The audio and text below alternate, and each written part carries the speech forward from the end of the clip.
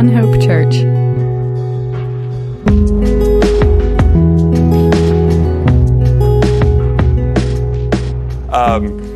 We are continuing our study through the book of Acts.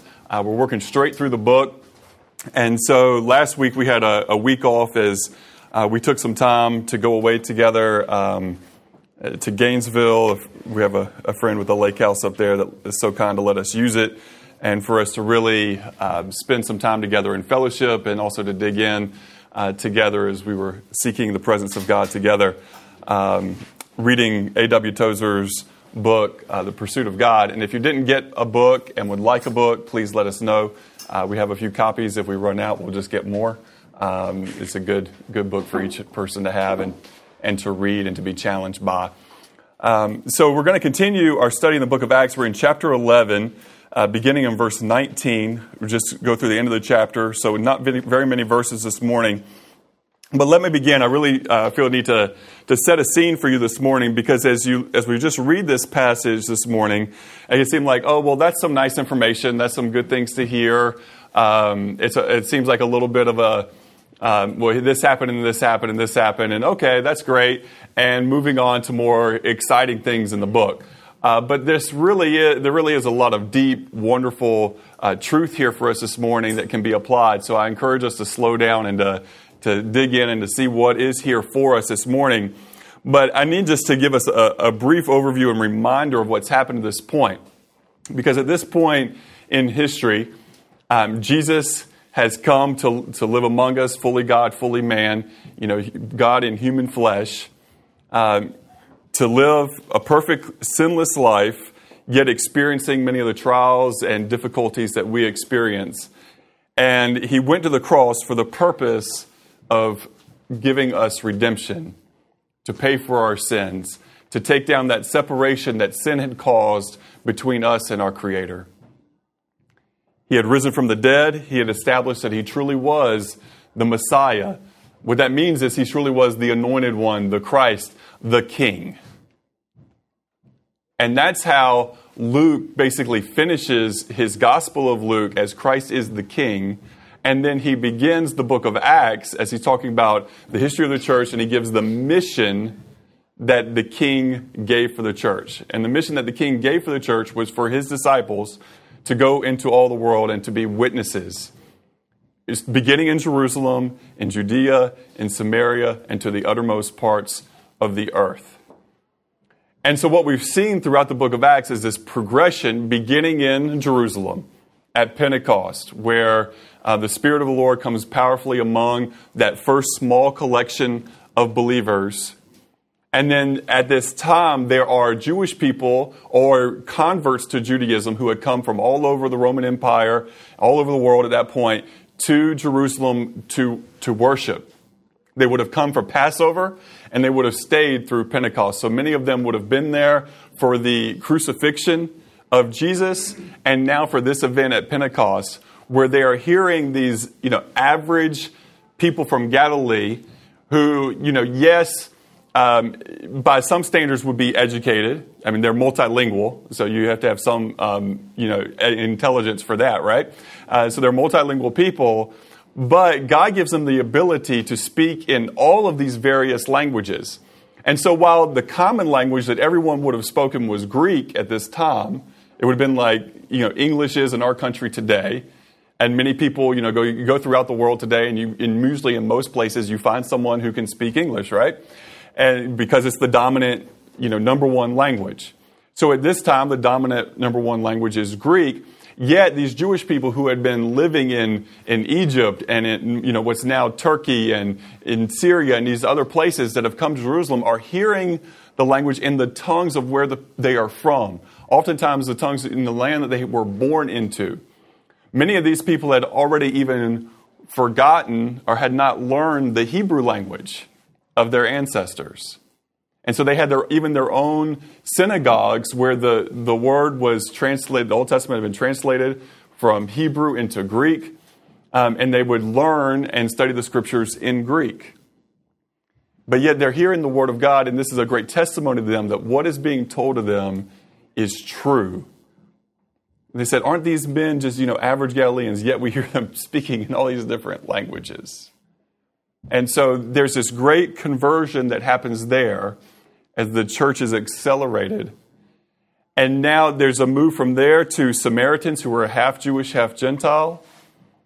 There's the Ethiopian eunuch that we find in Acts chapter 7, who Philip preaches to, who then takes the gospel back to Ethiopia. You remember a church in Ethiopia long before there was ever one in France or England or Scotland, anything like that. And so now, yet despite all of that has happened, the nationalism that the apostles had grown up in, even though they had spent 3 years with Jesus, their nationalism still has in their mind that when they're supposed to go to the uttermost parts, and even Jesus in the Great Commission is very explicit. When he talks about going to the nations, it's actually, go to the people groups, go to the various ethnicities. And yet in their mind, for many of them, this is still only for other Jewish people dispersed throughout the world. And it's not until what we saw a couple of weeks ago in Acts chapter 10 and 11 is kind of that blinder taken off.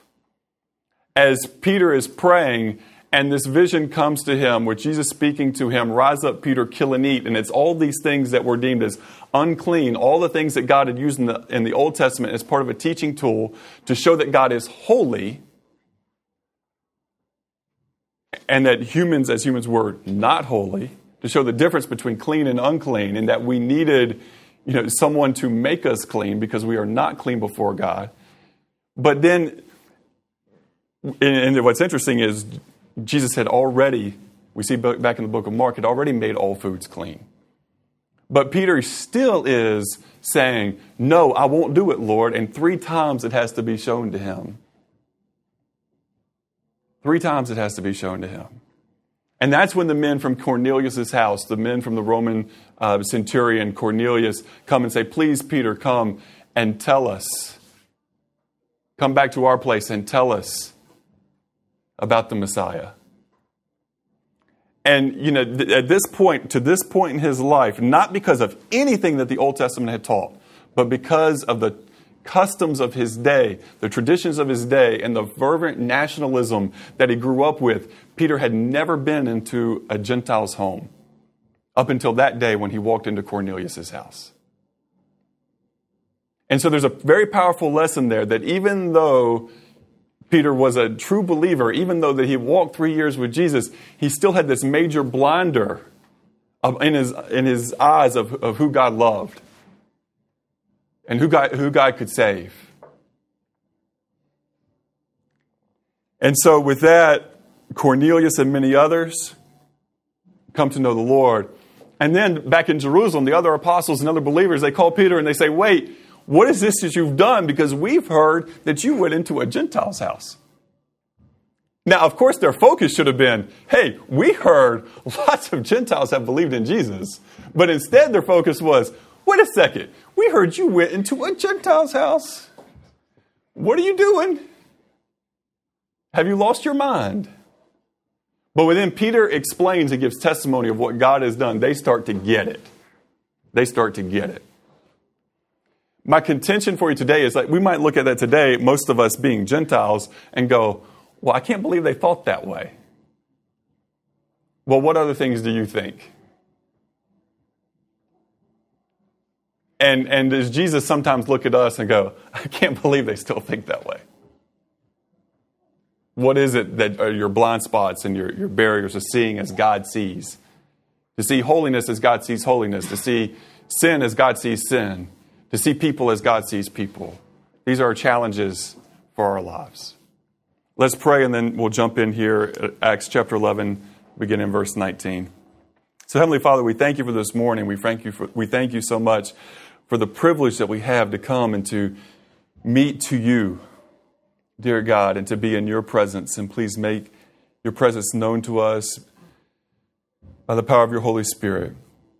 Make it known to us as we worship together, as we sing your praise, as we study your word together, as we are challenged together. Lord, let it be known that you are here with us. We know that is true, regardless of whether we see it or understand it or not, but help us to see it, help us to understand it, help us to experience it. And we thank you that you love us so much, dear God, that you spared no expense, that you spared no cost in providing for our salvation, as you gave of yourself and you gave of your best, your Son Jesus, who died for us and rose again. May we know your power this morning, dear Jesus. In your precious name we pray. Amen. We begin in verse 19, and it says, meanwhile, the believers who had been scattered during the persecution after Stephen's death traveled as far as Phoenicia, Cyprus, and Antioch of Syria. They preached the word of God, but only to Jews. However, some of the believers who went to Antioch from Cyprus and Cyrene began preaching to the Gentiles about the Lord Jesus. The power of the Lord was with them, and a large number of the Gentiles believed and turned to the Lord. So what we have here is a simultaneous work of God, because these believers from Cyprus and Cyrene had not yet heard about everything that happened with Cornelius and Peter, but yet they start to feel compelled. Wait, this can't be just for our people. This has to be for all the Gentiles as well. This has to be for others too. The truth of Jesus being applied is coming to the forefront. Because they did know the instruction that Jesus had given. And so they began to act according to that command in a more complete way. They had been partially obedient to this point, but now they're becoming more fully obedient. And this is one of the things that we have to acknowledge and understand even in our own lives, that oftentimes, knowledge comes before practice. Derek mentioned this earlier, when we were singing about, oftentimes we know what is right. We know what is true. We know what we should do. But yet so often we fail to put that into practical reality, the spiritual reality. We've got to act and live upon that truth. But notice it says that the power of the Lord was with them. And so if we are to accomplish anything of eternal value, the power of the Lord must be within us. The spiritual battles are not won in the flesh. Spiritual battles are not won with the flesh. They're won in the Spirit. And so it has to be from the power of the Lord. But far too often times we're trying to do the things for Jesus, but without Jesus and without the power of Jesus. And because of that, there's a failure in our acting. Because merely physical things cannot accomplish the spiritual things of God. It has to be along with the power of the Lord. But a great number of the Gentiles believed and turned to the Lord. And it's interesting that many of these Gentiles had already been prepared. Many of them were actually already converts to Judaism. They had already come to believe that all of their Roman gods were false. They could see that, hey, well, these are just the Greek gods renamed. And, we saw what happened to the Greeks. And, what is this? What is this all about? We have all these multitudinous gods, and you live in constant fear of not pleasing the gods, and some tragedy coming upon you. And so they've seen a more excellent way in believing in the true God, Yahweh. Now, that's a segment of these Gentiles. There are probably some other Gentiles that were still just steeped in their, believing in multiple deities, their polytheism, that came straight to Jesus without much of a transition, in between. But this place at Antioch, we'll talk more about it as we go on, but it was a strategic place in the Roman Empire. At this time, it's the third largest city in the Roman Empire, behind Rome itself and Alexandria in Egypt. And so it was their gateway to the east. It was extremely important for the Romans, for the Roman Empire, to have this place. Antioch is called Antioch of Syria because there's lots of Antiochs. There, kind of like you name your common town name. You're like, oh, well, we've got one of those in this state, and one of those in that state, and one of those in that state. Well, Antioch was kind of like that. So this is Antioch of Syria, which is currently in modern-day Turkey in the southwest part of the country. Okay? So this is a strategic place for them. So let's begin back in verse 22. When the church at Jerusalem heard what had happened, they sent Barnabas to Antioch. When he arrived and saw this evidence of God's blessing, he was filled with joy, and he encouraged the believers to stay true to the Lord. Barnabas was a good man, full of the Holy Spirit and strong in faith, and many people were brought to the Lord. That's just awesome. So now the church of Jerusalem isn't so much questioning God's work among the Gentiles, but is supporting God's work among the Gentiles and is beginning to care about that. Their shift of priority is changing. Their ministry that had gone from, kind of the single focus has now become, much more dynamic, multifaceted.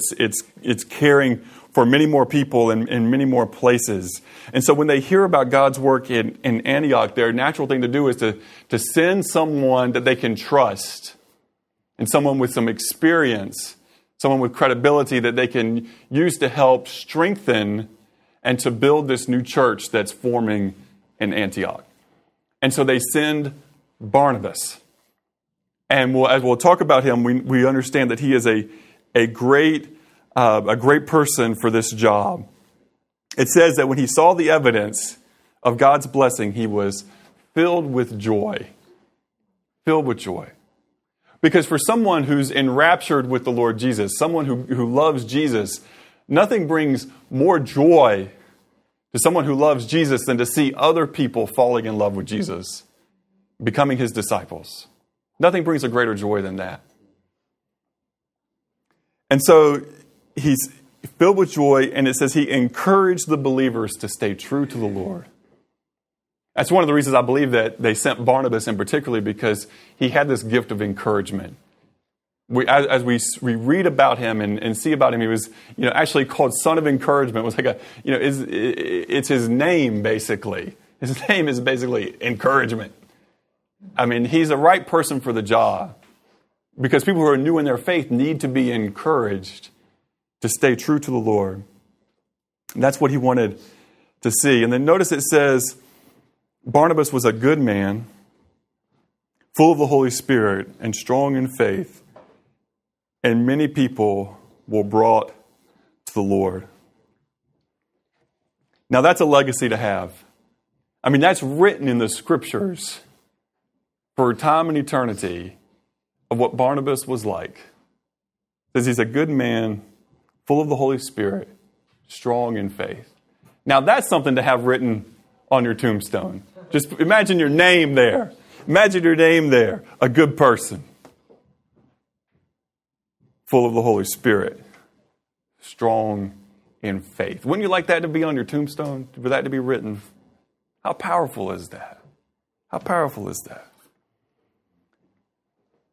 But, there's other things that could be written on tombstones. Here lies old lazy bones. Did just a little bit for the kingdom. Here lies old divided heart. Always tried to love Jesus as much as he did the world. Here lies old grumbler. Can find something new to complain about every day. Here lies old stingy. Always found a reason to keep 99%. And here lies old timid one. Okay with others going to hell as long as he wasn't embarrassed. I mean, those are strong, but let's be real. What's going to be on your tombstone? Let's be real about that. So it's much better to have something along the lines of good person, full of the Holy Spirit, and strong in faith. And no, that doesn't mean you're perfect. It doesn't mean that you didn't have your weaknesses. You look at great people of faith throughout history, and oftentimes you find people who are very hard on themselves, who are very timid about their perception of themselves was oftentimes, probably lower than it should have been. You find people who were doing great things but didn't really understand that they were. Oftentimes because their focus was more on Jesus than it was on themselves. Which is what you want it to be, which is good and what is right. But what I'm saying with this is that we have decisions to make along the way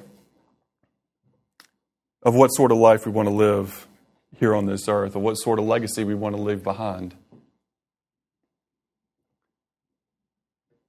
And I'm going to contend with you this morning that if you show me a person who's striving to be obedient to Jesus and has a good attitude, and I'll generally be able to show you a person who doesn't have to worry about their legacy. Striving to be obedient to Jesus and has a good attitude, you usually have a person you don't have to worry about their legacy. It's about having a kingdom-first perspective and then aligning one's attitude with that perspective. Because if Jesus is first in all things, and then I align my attitude with that and try to walk with Jesus, then usually things are going to work out pretty well how they should, right? But if I get distracted, if I get focused on the things of this earth, if my priorities become about building a better me and about building my own kingdom, then my perspective isn't going to be right. And along with that, the attitude will generally follow. And so we have to be careful in these things. And we can look to Barnabas as a great example. And we read more about him beginning in verse 25. It says, "Then Barnabas went on to Tarsus to look for Saul. And when he found him, he brought him back to Antioch. But both of them stayed there with the church for a full year, teaching large crowds of people. It was at Antioch that the believers were first called Christians." That's interesting. A couple things here. Remember Barnabas and his personality. What is he? He's an encourager, right? And he's one who reconciles. He's a reconciler. He wants to see people reconciled between God and people and between people and people. And so what does he do? It's not surprising that he would go and seek out Saul. We know him better by his Greek name, Paul. He's already been converted. He's already had to flee for his life and go back to his home. But Barnabas goes and runs and finds him. It says when he found him, he brought him back to Antioch, and both of them stayed there with the church for a full year, teaching large crowds of people. So you can imagine the excitement that Barnabas had about Paul. Because he knows and he sees the great impact and influence that Paul is going to have on the church and how he can push forward the mission of Jesus, right? How he can push forward the mission of Jesus. And so he's intent to find Paul, to help build him up, to train him. And so what Paul and Barnabas have here, especially for Paul in Antioch, they're there for a year. It's a year of on-the-job training. On-the-job training. And really, when it comes to living a life that makes a difference in the kingdom of God, it's pretty much got to be on-the-job training. Yes, you can learn in the classroom. You can even go to a theological school. And you can learn there. But until you actually practice it in everyday real life, just that book knowledge isn't the real education. I'm always encouraging people, yes, it can be good for some that are called to go and get more training and, to go to a theological school and to dig in and to learn more. But, I find that a lot of times people want to do that. They want to go straight from college to that. The problem with that is when they go from college to that, they don't know what they don't know. And therefore, they don't know what they need to learn. And then so they're there for 3 years, and then they get into ministry, and then they ask, well, what am I supposed to do in this situation and that situation? And they didn't take some of the classes they should have taken. They wasted their time in other classes that they shouldn't have taken. And they came out of it still largely lacking the skills and abilities to minister to people as they need to. So a lot of times the encouragement is go in, do something different first and learn what you don't know and then go and do that. then go and do that. Learn what you don't know. And then fill in those gaps. But so too often we think that it's just about the book knowledge. It's just about the book knowledge. But when you start to experience, I'm sure in this year of life in Antioch, things happened that, Paul was exposed to. He was exposed to people who were, oppressed. He was exposed to people who had, large struggles in their lives. He would experience joy of seeing, life come into the world and sadness of life leaving the world. And knowing how to minister to people in all of those different types of situations, stuff that only life can teach, that couldn't be taught just in an academic setting, but things that only life can teach. And so this was a training ground and preparing them as, Paul and Barnabas would go on their first missionary journey together, preparing them for that. So this year was extremely important in their lives, extremely important in the life of Paul. But something that's going on here that I think we need to keep in mind. Let's just read verses 27 through 30. And I've got two different ways that we're going to want to look through this. But it says, during this time, some prophets traveled from Jerusalem to Antioch, and one of them, named Agabus, stood up in one of the meetings and predicted by the Spirit that a great famine was coming upon the entire world. This was fulfilled during the reign of Claudius. So the believers in Antioch decided to send relief to the brothers and sisters in Judea, everyone giving as much as they could. They did this, entrusting their gifts to Barnabas and Saul to take to the elders of the church in Jerusalem. These are some great verses, and I do want to go back and keep in mind, again, our overall context of this new church being in the Roman Empire and being in the third largest city of the empire, and just the mindset of the Roman Empire. What is the mindset? That they are building a kingdom that is going to last for thousands of years is in their minds. Okay? They don't have any anticipation of ever being conquered. The Romans have conquered everything they've sought to conquer to this point. And they anticipate their kingdom going on and on and on.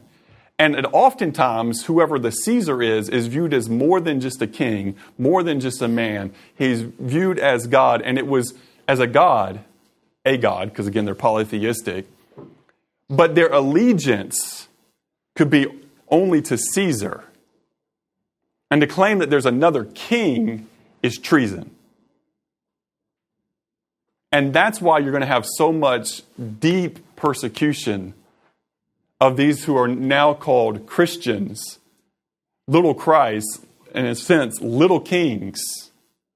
Okay, but with the idea that they are following a different king, that Jesus is their king, and Caesar is, by definition, not their king. Because how many kings can you have in your life? How many kings can you have? Ultimately, you can only have one king. Ultimately, you can only have one king. I've been thinking about this a little bit in terms of also, dual citizenship. Because the Word of God instructs us that if we are followers of Jesus, we are citizens of the kingdom of God. And that is to be our first priority and our first allegiance, that we are citizens of the kingdom of God and that Jesus is the king over that kingdom. And so I find myself personally distressed when I see followers of Jesus, even sometimes, legitimate followers of Jesus, and it seems like at least around this time of the year and prior, that the affections and the talk and everything is so much more focused on who our president is. There's more talked about the president of the United States than there is talked about King Jesus. Now, that shouldn't be true for believers, because we should be able to put some things in perspective. And whether your opinion is good, bad, or indifferent on any particular president of the United States, past or present, understand that the first followers of Jesus we're living under Caesars. Now find me a good Caesar. You're hard-pressed. But you don't find their writings full of obsession about who the Caesar is. What you find them fully obsessed with is who their King Jesus is. And sometimes we got to step back and gain some perspective on eternity. And that's not to say that these things aren't important. Obviously, there's an earthly situation that's coming here that is going to be shaking for a lot of people that they need to be prepared for. And God gives them a special grace to know ahead of time what that is in this famine that's going to come along upon the Roman world. Okay? So yes, the here and now and these temporal things, like they have a place and they have an importance, but they have to go way down our list of what we care about. But we also need to understand that though these people, who are, especially these Gentiles who are coming to faith in Jesus, that while they are still citizens of Rome, they still have their Roman citizenship, their true citizenship is in the kingdom of God. And yeah, they might be dual citizens, but there's a big time priority on the kingdom of God. And they're willing to die for that kingdom. And many of them will die for that kingdom. And so their priority of being a citizen of Rome has diminished greatly, greatly. And I think that a lot of times we need to hear this because nationalism, sometimes disguised as patriotism, but nationalism can creep into the church at any point in history. And I think sometimes creeps in today into the church. And to where our affections become greater for our nation than they do for our eternal King Jesus. That can't be. That just can't be. That's a misplace of priority. Misplace of priority. So we have to keep things in the right order always. It's kind of even like this. I mean, just a very basic thing. In a family, a husband is to love his wife and his kids and to sacrifice for them and to, all those things, right? But who's higher than wife and kids? Jesus. Who's higher for the wife and mother than her husband and for her children? Who is supposed to have that number one spot? Jesus. It should, if you're the spouse, if you're on the other side of the equation, it should not hurt your feelings if your spouse says to you, I love you, but I love Jesus more. That's what you should want. And the reason you should want that, I'm going to tell you now, when I love my wife best is when I love Jesus most. When I don't love Jesus most, I don't love my wife very well. And I don't love my kids very well. And I'm not willing to sacrifice that much. So what we should be doing, both in our relationships, is pushing the other person to Jesus more. Pushing the other person to Jesus more. And in our church, we got to push each other to Jesus more. And when we see one another starting to have the affection for the things of this world or taking a higher priority than Jesus, we got to put on the brakes and say, whoa, yeah, politics are important, but they ain't that important. Yeah, your career is important. It's not that important. And put things back in the right order. Sometimes we need somebody to love us enough to look at us in the eye and say, you got some things flipped upside down. It's about time to flip them back over. You got to love us enough to say that. Sometimes your spouse needs to love you enough to say that. Sometimes your friend needs to love you enough to say that. You got some things out of order and they need to get put right. Jesus has got to be on top. Jesus has to be first.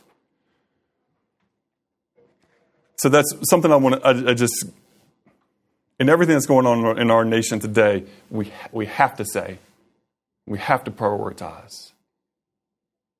Because where is your true allegiance? Where is my true allegiance? Has to be King Jesus. Has to be. We're going to be true to him. If we really believe that when he died on the cross and he rose from the dead, that he conquered sin and death, and he established an eternal kingdom. We really believe that in practical, everyday life, we've got to meet up to that spiritual reality. We've got to live in that spiritual reality. But now again, we see here, I believe, the influence of Barnabas on the church. When we first introduced him in Acts chapter 4, what was he doing? He had just sold a piece of land, and he came and laid it at the feet of the apostles, all the proceeds from it, all the money from it. He laid it at the feet of the apostles and, do as you see fit. Okay? That's where we found him. And so now, when Agabus gives this prophecy that during the reign of Claudius, it's fulfilled during the reign of Claudius, but there's going to be coming this great famine upon the entire Roman world. That they had this in their minds, it seems like they have in their minds that those who are followers of Jesus in Judea are going to be the ones that are potentially going to suffer most. Of all the other believers, they're going to be the ones that suffer most. So they strategically, everybody gave what they could and trusting their gifts to Barnabas and Saul to take to the elders of the church in Jerusalem so that could be distributed when the time came and the needs of these people could be met. It was preemptive, but you see the influence of Barnabas' generosity, that he's a generous person, influences the church that is there towards greater generosity. Right? That's powerful. So, and because some things really are caught more than they're taught. Yeah, I'm sure he taught generosity, but somebody can teach generosity to a group of people all they want. But when people see that person in their generosity and see them live a lifestyle of generosity, that's something that can be caught.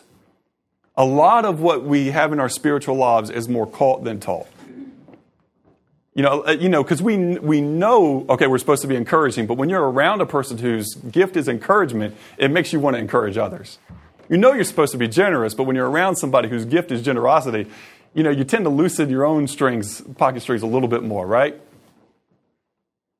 When you're around somebody, we're supposed to tell people about Jesus, but when you're around somebody who can't stop talking about Jesus, who is very effective in their love for people and the sharing of the good news of Jesus, it's like, hey, I want to share Jesus more. Hey, I want to share Jesus more with other people. A lot of things are caught more than they're taught. There's another lesson here that I think keeps in mind is that everyone gave as much as they could. Now, what does that mean? I mean, it seems like there's some sacrifice going on with that, right? That it's given as much as they could. There's some sacrifice, some self-sacrifice going on here. But there's another thing there that isn't, I think it's implicit. That those who live below their means were able to give more. We see that? As you give as much as you could, that those with below their means had the ability to give more. And that's an important lesson for us because, we all have a tendency, not we all, but majority of us in our culture today, we have a tendency to live up to our ability, right? And actually in our culture, we have a tendency to live above our ability. We're living on next month's or next year's money. And so when a person has $30,000, they tend to live on $30,000 or somewhere between 30 and 35. And then when they get $50,000, they tend to live on somewhere between 50 and 60. Then we get $100,000, tend to live somewhere between 100 and 120. And you see how it goes.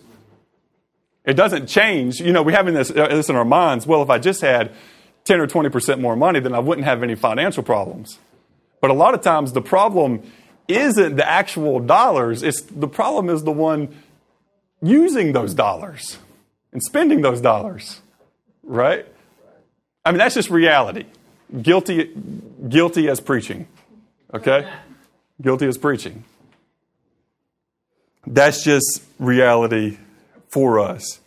But if we live below our means, when those times come, and there's these opportunities where our generosity can make a great impact, we can be ready for it.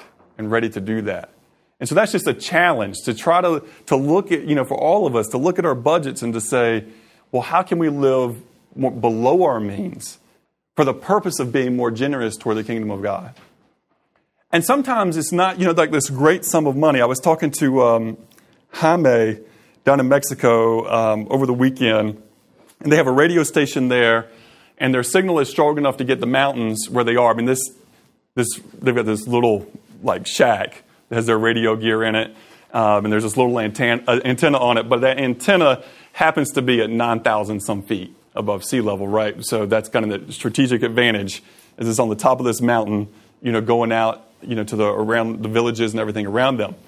He's like, okay, but if we had a stronger transmitter, then we can get all the people in the valleys too. Okay, we can get all the people with our FM station, radio station that we have, and give the gospel to so many more people if we have a stronger one. It's like, okay, well, what's the budget for that? Well, we need about $6,000. We need to buy the equipment. It's about $6,000. Okay, and you look at that and you go, well, $6,000. I mean, that's a nice chunk of money, but it's not like it's $6 million or something like that. It's not some huge sum, and yet you're talking, a couple 100,000 more people can have access to the gospel and Christian teaching and encouragement and those things through this small investment. And the question that I have for is, we have a lot of people, just talking very much in general in terms of true followers of Jesus in our nation. We have many people who should have the means that when they hear that, because of their income levels and all that, they should have the means when they hear that just to go, I got that. But it's our lifestyle that inhibits a lot of times the ability to say, I've got that. It's not the income that was the problem. It's not the inputs, but the outputs. Because we want to live up to the level. And we can get caught up in just, the marketing and materialism and everything else that's in our world and lose sight of where we can make a bigger impact for the kingdom of God.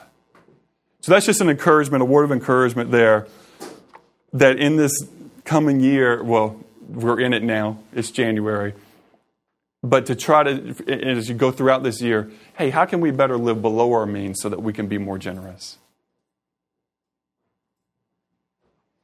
And that's a lot of what comes up with everyone giving as much as they could, because I believe that as they went from that, there were some changes in lifestyle among these believers so that they could have more to give in the future.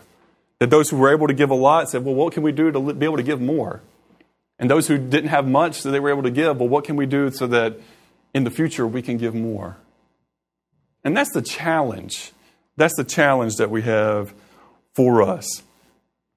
I think that being part of this church in Antioch at the beginning would have just been an awesome experience. It would have just been amazing. So, imagine you're part of this church. People are coming to know the Lord. Barnabas and Paul are there preaching and giving encouragement, okay? That people are being generous, that people are being encouraging. That'd be awesome, right? That'd be awesome to be a part of. Because I saw, three things. What are the three things that this church would be known for?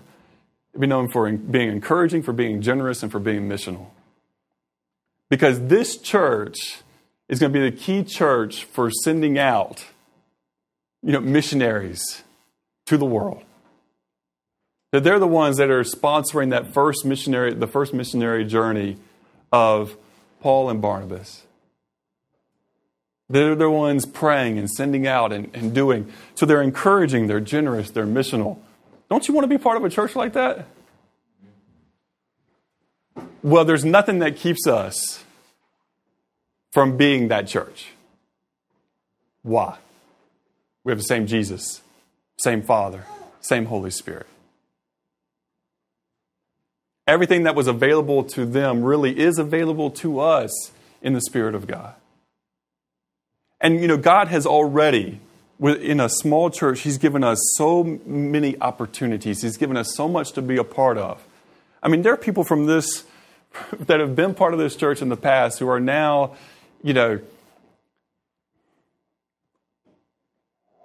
in Bolivia, in Israel, there's other places throughout the world, other states in our nation. We support a team of 30-some people in Mexico that's going practically every day, at least 6 days a week, sharing the gospel.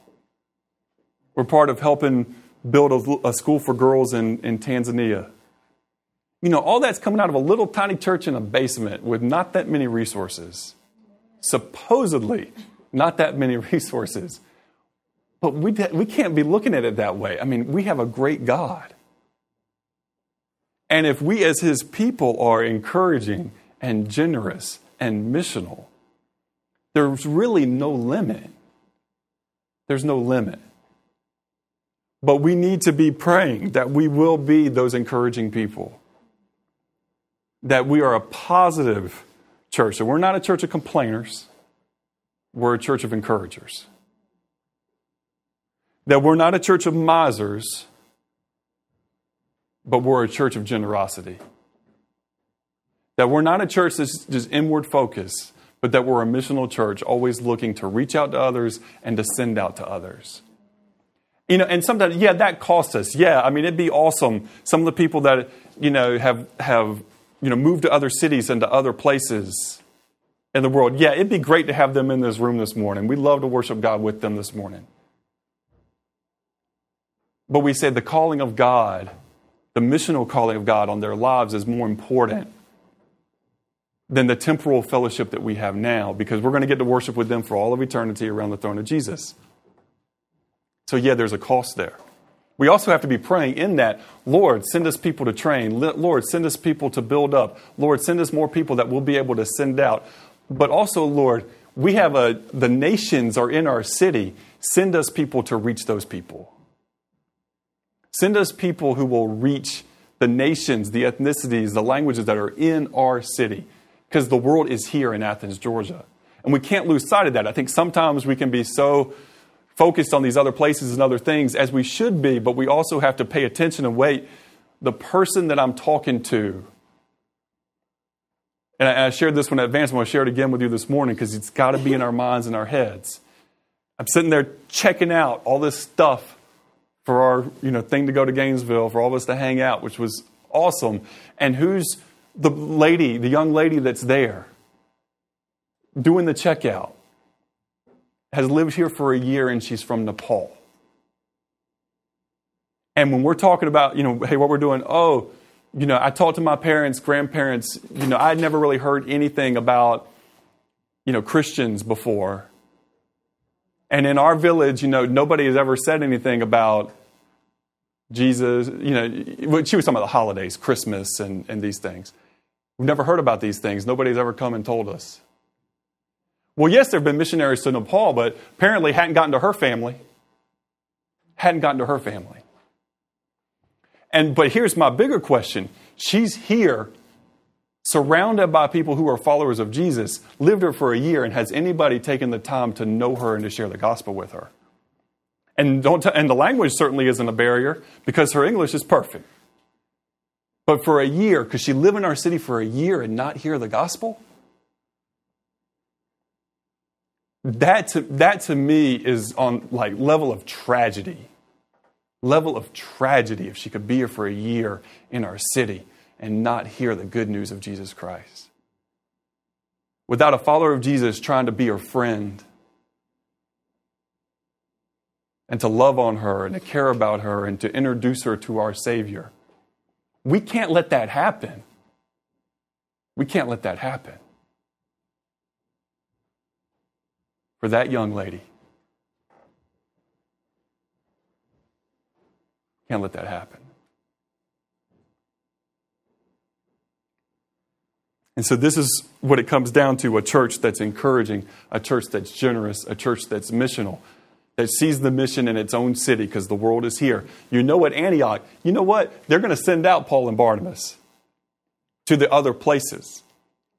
But because this is the third largest city in the Roman Empire, people from all over the place are in Antioch and coming to do business and to leave and going here and there.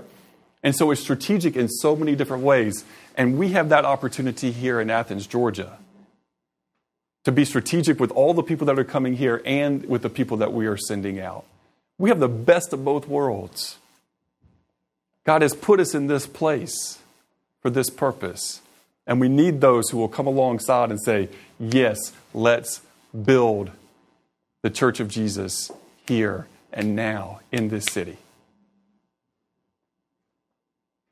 For the purpose of the nations. For the purpose of the people groups around us. Not so that we can build something and say, look what we've done. No, but we say, look what God has done and look what He's doing through it and who He's reaching. That's our vision and our purpose. Sometimes we lose sight of that. Sadly, sometimes we lose sight of that. But let's be committed that we won't allow one another to lose sight of that. That we will fulfill the mission that Jesus has given to this church. Amen? Let's pray. Heavenly Father, we thank you for your goodness and your love for us. We thank you that we can come here this morning to worship you in spirit and in truth. We thank you, Jesus, that you are the one true King who died for all, that those who believe in you, Jesus, would have life and have eternal life. As we take that bread and that cup this morning, we give you thanks and we say, Jesus, please.